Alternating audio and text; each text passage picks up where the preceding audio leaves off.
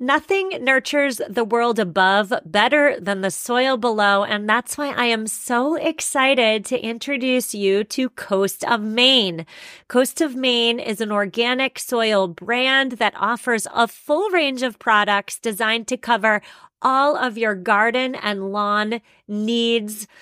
In years past, my vegetable garden, I neglected the soil and I didn't have much yield. If your soil lacks appropriate nutrients for success, your garden may not succeed. And so this year, I am so excited to cultivate the soil before planting the plants with Coast of Maine's organic products.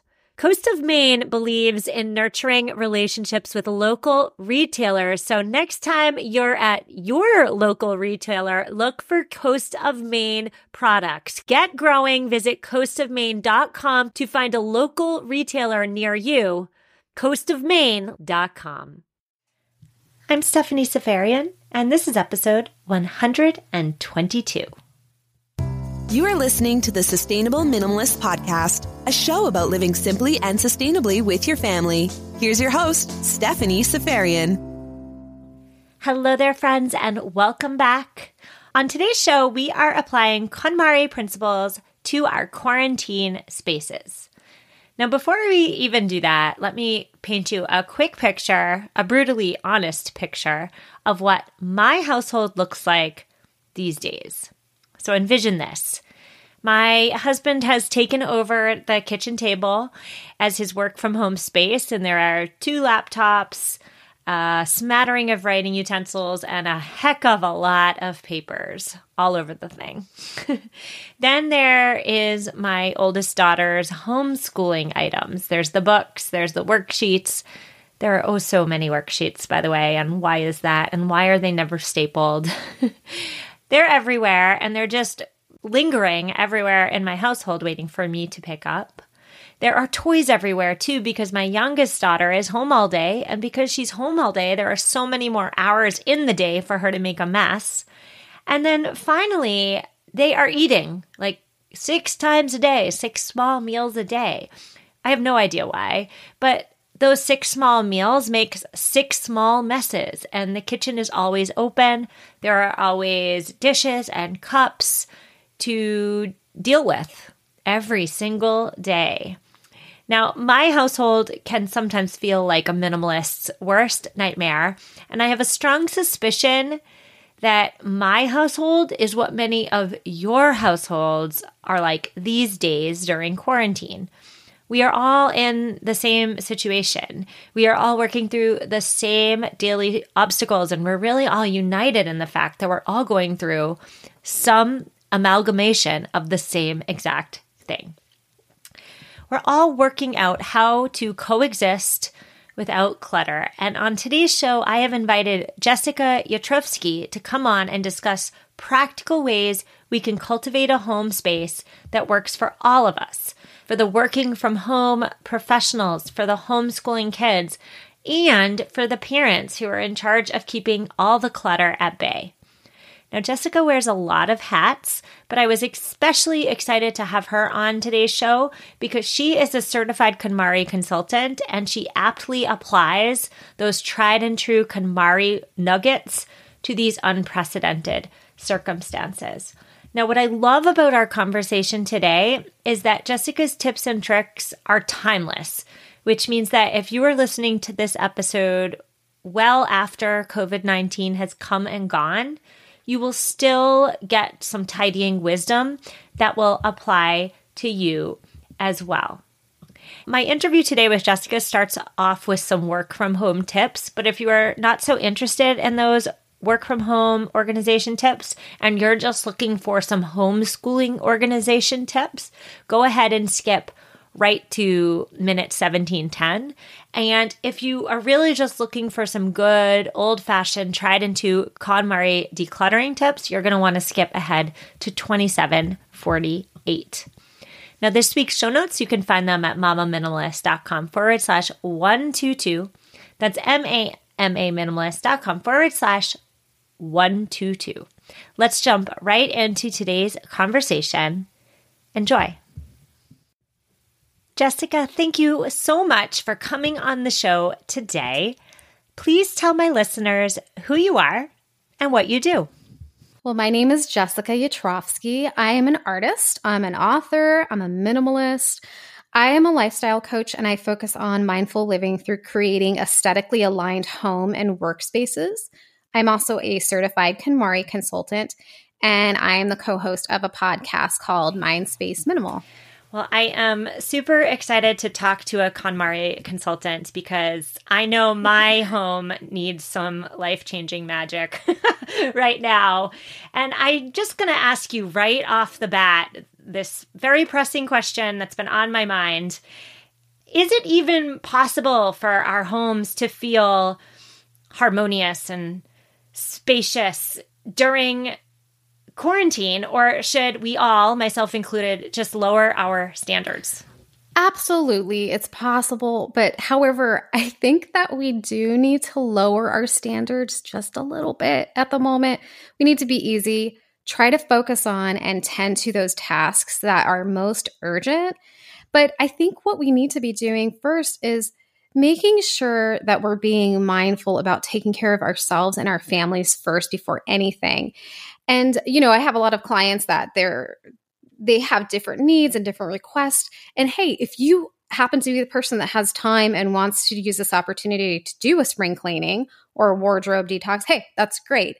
But just a little bit about what I do too is much of the work that I'm doing with clients, it's centered around tapping into your intuition and discovering your true desires by focusing on how to create your ideal life, your ideal lifestyle, your ideal home through learning how to cultivate and curate your environment on your own.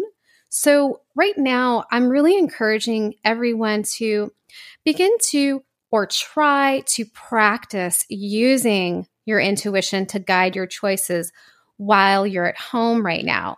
And we're in a really unique time where we have the opportunity, some of us, not every single person that may be listening, but a lot of us have the opportunity to examine the way we are living now and decide if this is aligned with our ideal lifestyle, our ideal household, if you will. So try to observe and take stock of what you have, what you're grateful for. Practicing gratitude is a great way of just being in the moment. And, you can also think about what you'd like to change, what you'd like to improve or even adjust. Your answer, I must say, is completely surprising to me because I thought you would naturally, with your background, talk about the physical space. But instead, what I loved about your answer is that you're really talking about, I think what I would call it as a wellness mindset, right? It's maybe not so focused on the stuff or the space, but first we all need to focus on making sure that we're just simply taking care of ourselves. That's kind of the foundation. And I've been doing a lot of late night Googling of like how to get through this time, how to make it work. And there is something to be said for making self-care, whatever it is for you, an unapologetic piece of your day. So just for anybody listening who's spiraling like I have in the last few days, I have found that when I really hone in on what I know is tried and true for me, it works for me, when I make that a must-do first thing, get done on my day, everything improves after that. So thank you for talking about the importance of self-care, because we say it, we hear it, we know it's important, but how many of us actually like truly cultivate that wellness mindset when life is crazy and chaotic? It's the first thing to go usually.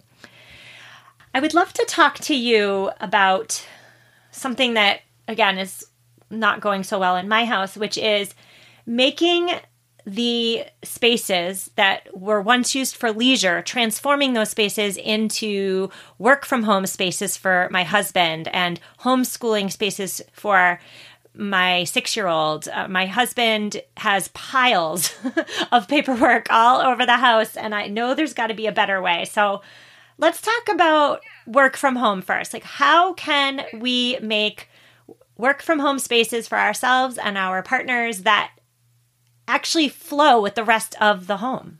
Our homes, they should provide stability, right? Security, respite from our busy lives. But look what's happening now. Our homes, they're suddenly becoming our offices, our homeschool. Like all of these spaces have been turned upside down. And the fact that our homes aren't organized the way that we envision for ourselves, this is being thrown into sharp relief.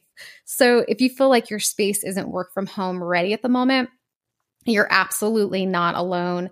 Many of my clients are asking, how can I create a work from home space? So I created a sort of a 5-step framework. The first step, we talked a little bit about mindfulness, right? So my first step or recommendation that I would give your audience would be, and you, to set an intention for your space. A lot of times we want to spring into action right away. And this is where we can actually take a pause.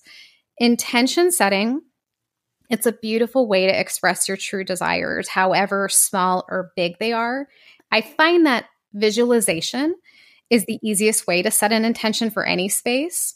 And in order to achieve your ideal work from home space, I think it's helpful to first make a list of all the qualities you'd like this space to have. So if you're a Pinterest person, I love a vision board. So your list can actually be just pictures or, vision on a vision board or in your Pinterest, and then set the intention to create that space. The second thing is identifying your work from home uniform. What are you wearing right now? I'm curious. Oh, God. Well, I could say I'm like dressed to the nines, but I'll be honest and say I'm in sweatpants and a sweatshirt. Okay.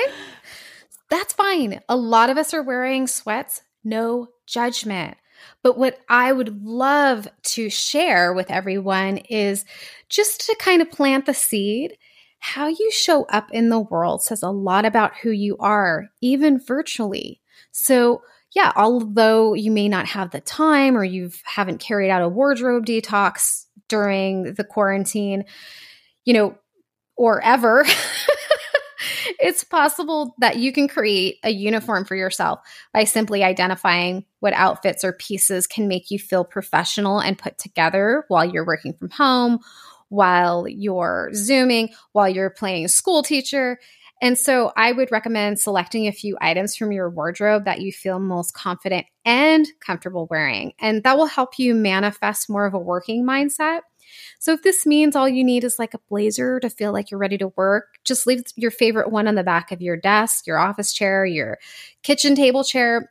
For me personally, even if I'm wearing sweats, which I will point out, I put on my best looking sweats. I will just take red lipstick and I'll just throw some red lipstick on. That's something that makes me feel put together. So for you, if you love to wear your sweats and you just want to throw a pair of heels on during a Zoom meeting, something that just makes you feel that little spark of professionalism, and then you feel like you're just ready to get into that work mindset. Now, the third step would be to locate the best place for your work from home setup. Now, every home, every apartment, very different, has its own challenges. But if you can find a space in your home that you can dedicate to just working, this would be preferable to working in multiple places all over your home, to have the kids set up their homeschooling areas all over the home. So with one dedicated space for work, it's easier to maintain that personal life-work balance as much as you can, right? I mean, let's approach this with realism and compassion. And I think this also helps keep unhelpful clutter from interfering with both of these spaces. And we'll talk about that a little bit more too. Me personally, I tend to favor a workspace with natural light. I feel like that helps me stay productive. It's very overcast today, but I will still be by that window to just kind of absorb any bright light as I can. So when you're designating your work from home area, make sure that you find a space that keeps your energy high, because like I was saying before, it's more about how you feel about where you're working rather than exactly where it is you're working. The fourth step, second to the last, is to gather your desk and home office essentials. We can use this opportunity to flirt with our inner minimalists. Less is more. So I would suggest just gathering only what you need for your workday so that you can just stay focused on your work. But, we should also not be afraid to personalize these spaces and make them more conducive to our needs. For example, a great way to create centering energy in your space is to place maybe a candle, some flowers, light an incense, something with light fragrance on or near your desk. If you're not into scents, perhaps like a plant or a natural element, like a stone, something that will provide you with a grounding sort of effect and a familiarity, something that feels like yours, even if it's for that moment. Then the last step is to practice a work from home mindset, which, what does that even mean? Right now, it is a little bit challenging to navigate, even to hear what practicing work from home mindset could look like. And, to be honest, it could be hard to summon an organizational mindset at the start of your day. So what I like to practice is starting my day the night before. This is a great habit, and a great way to practice this is by reviewing your upcoming tasks for the following day, whether that's making a list, reviewing your calendar, or simply just envisioning what your day will look like. Just close your eyes and walk through the following day. This is a really helpful practice. So instead of the day just coming at you, you are actively anticipating what is to come. And that's part of practicing a mindful and an organized work from home mindset. So I hope that these are some helpful considerations for your listeners as they begin to create their own work from home spaces. They're totally helpful, and they're totally helpful, I would assume, too, for the homeschooling moms, especially your last tip about getting ready for the next day the night before. I have just been inundated with keeping track of all my 6-year-old Zoom calls, Zoom dance class, Zoom art class, Zoom school. And I found that by writing out her schedule and writing down the tasks I want her to accomplish for that day the night before, that really grounds me and it keeps her on track. So I feel like all your tips can work for anybody who's home, regardless of what their number one job is. But I would love to talk to you specifically about the homeschooling supplies, because there's a lot of them. How can we organize the homeschooling stuff so that they don't just completely overrun us? So this is going to look different for each family member, each family, each individual. But I love the philosophy of place for everything and everything in its place, even if it's temporary. So for now, this can look like a bin, a drawer, a cubby, where these items are put away or stored when they're not in use. So this also means creating a designated space that I was talking about. And this could even be a designated time that that particular space is used while it's not being used for other activities, or you can split it up like, this is the time of day that this space is used for this. I find that that kind of helps. And I'll talk a little bit more about that in terms of scheduling and routine. But for example, I have clients who live in small New York City apartments. Their children's virtual homeschooling space happens to be the kitchen table for now, for example. Okay, so for this time, the kitchen table is school, and these other blocks of time are designated for family meals or for work, etc. So it's about both being creative with the space and also creating a schedule that feels realistic to stick to, which I know can be tough right now. So I would just encourage people to approach this endeavor with kindness and compassion and just really do the best that we can with what we have. So much of this is about mindset. I mean, I'm going to give you more practical tips, but it really is a mindset. I mean, trying to manage all of this can be very overwhelming. So just kind of returning to this idea of a place for everything and everything in its place. I want to share with my listeners a little thing that I have been doing in my house with my 6-year-old school stuff that has really been super helpful. And it's really just what you said, everything in its place.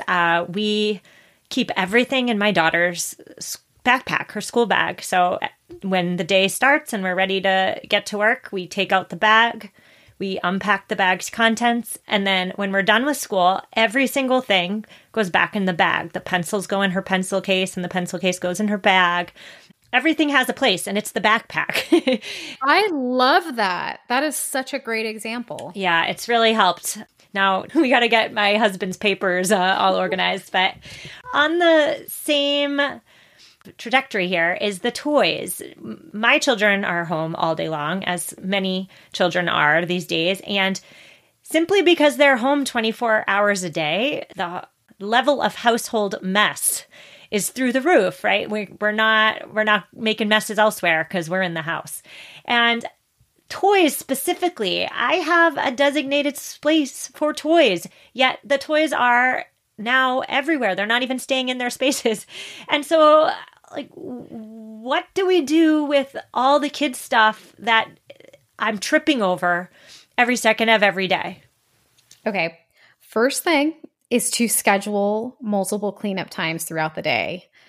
You and your family, especially you, should not be left with a mess at the end of the day and should not be leaving cleanup for the end of the day, just because that's way too overwhelming. Like, listen to how the tone of your voice just changed when you were saying that, And I think, having a routine where you transition from playtime to quiet time, playtime to school time, with a mini tidying party where everyone puts their toys, their books, their art or school supplies away is going to be a major game changer. And of course, this depends on the ages and capabilities of your little ones, but you can make this a fun transition in between daily activities where you can do something like put on a fun song and see how quickly everyone could put everything away if they can finish it by the end of the song.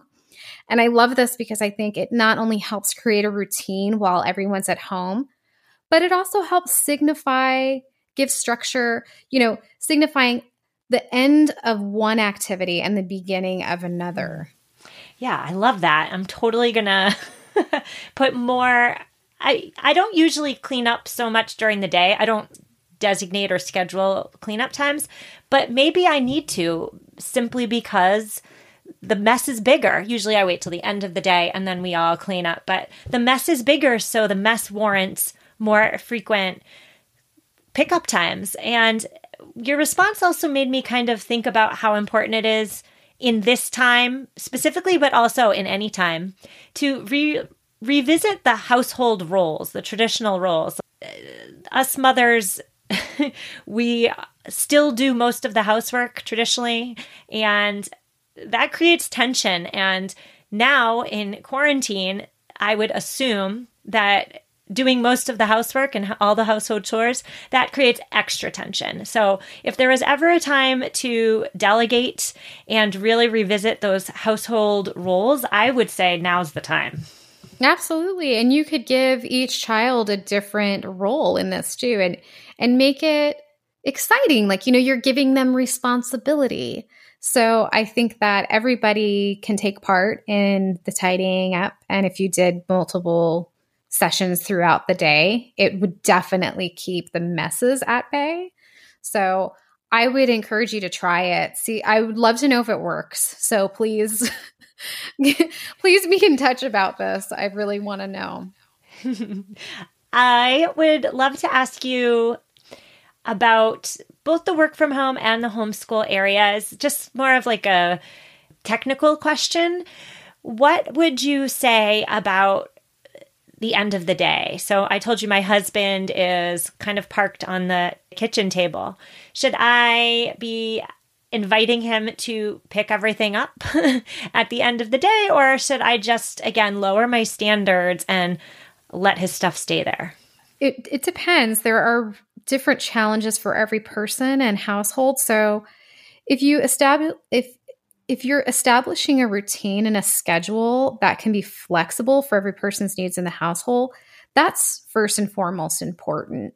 So this can look like, designating that separate space and time to utilize those spaces for whatever it is that you're working on, like I mentioned before, and then making the tidying up those spaces a ritual that the whole family participates in. You can then decide, okay, well, maybe his stuff can stay on the kitchen table if it's tidied up in this specific way. But I am definitely an advocate for trying to just put things away at the end of the day, because it makes you feel like the surfaces are clear. You can transition into the next activity. You can transition into winding down.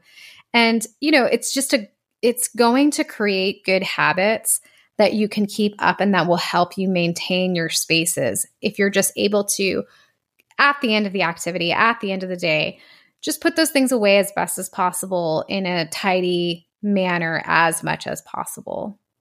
I like that, because for me and for a lot of people listening, I would assume the visual clutter creates anxiety. Oh, definitely.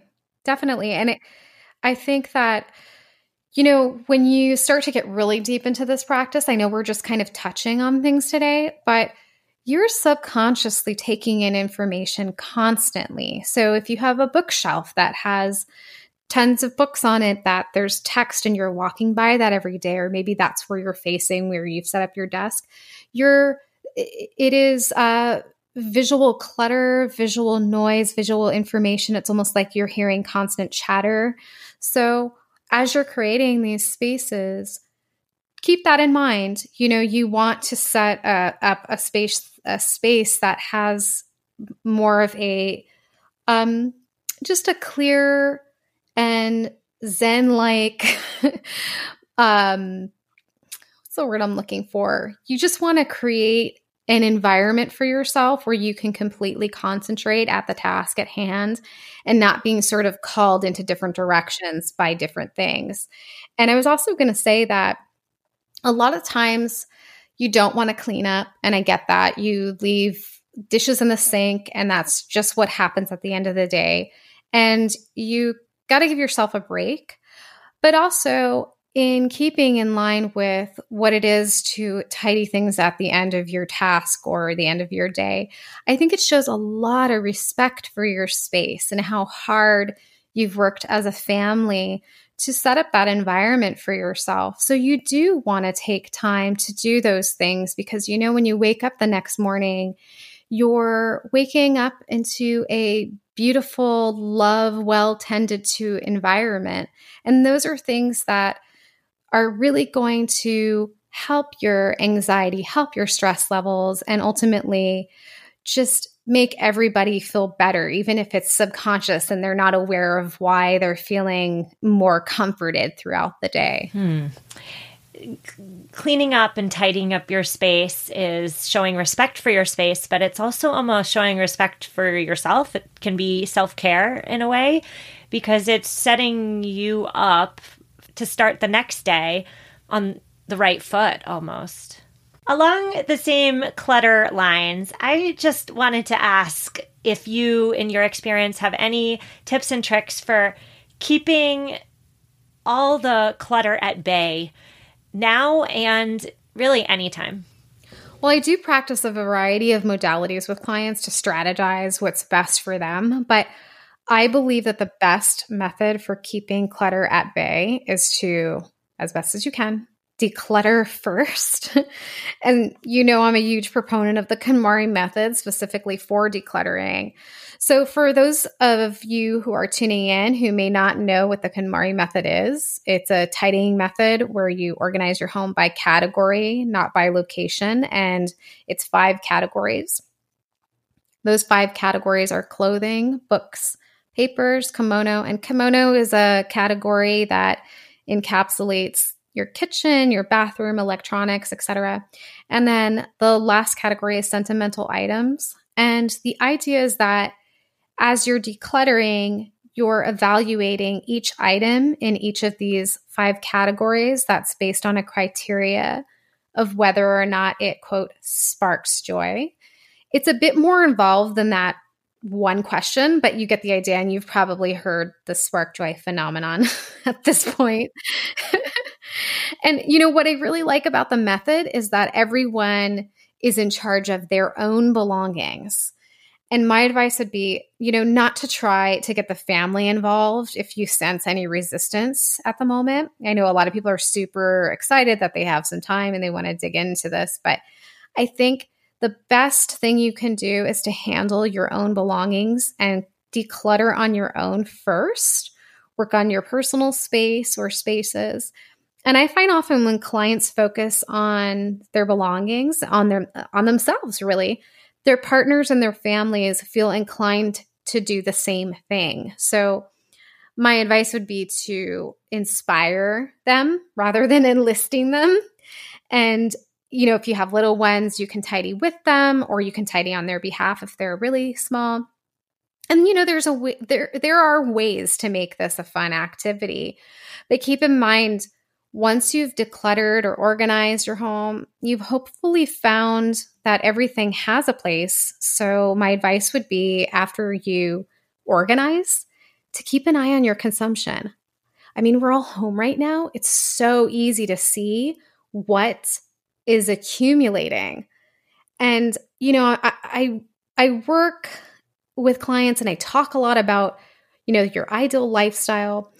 So say you set a goal that you want to have a more spacious, Zen-like environment with clear surfaces, but you continue to buy tchotchkes and fill your house up with toys. And, I myself, I'm very hypnotized by advertising. So when you're out shopping, just keep that vision of yourself and your home activated, because it's so easy to mindlessly consume. And we all fall into these shopping pitfalls. I certainly do. I'll be in a store, I'm attracted to something in a colorful display, and then I suddenly snap out of it and mentally just do a flashback to all of the times I bought clothes or items that I never wore, never used. So it's a bit about getting real with yourself on the spot. And this goes for virtually too. I mean, it's easy. We're filling up our Amazon carts and Instacart and all of that.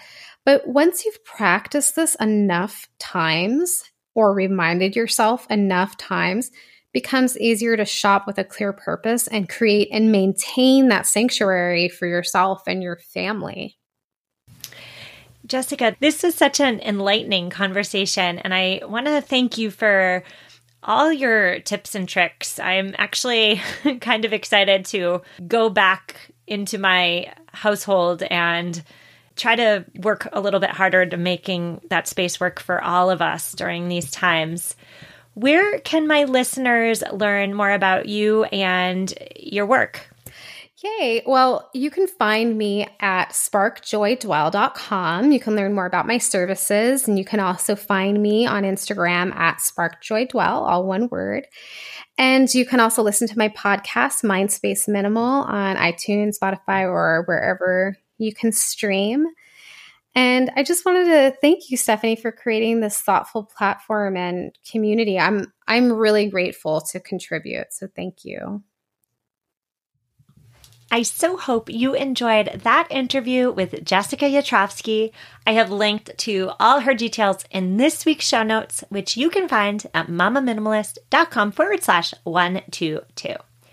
Now, this week's eco tip comes from Story. Story listened to last week's episode, which was episode 121, all about those third-party certifications. And she reached out to mention to me that there are 2 levels to the Global Organic Textile Standard certification. The first level is about having 90% organic textiles within a product. But there's a second level, which is less strict, and it requires 70% organic fibers in the product to indeed be labeled. So be on the lookout for those 2 levels of certification as you shop.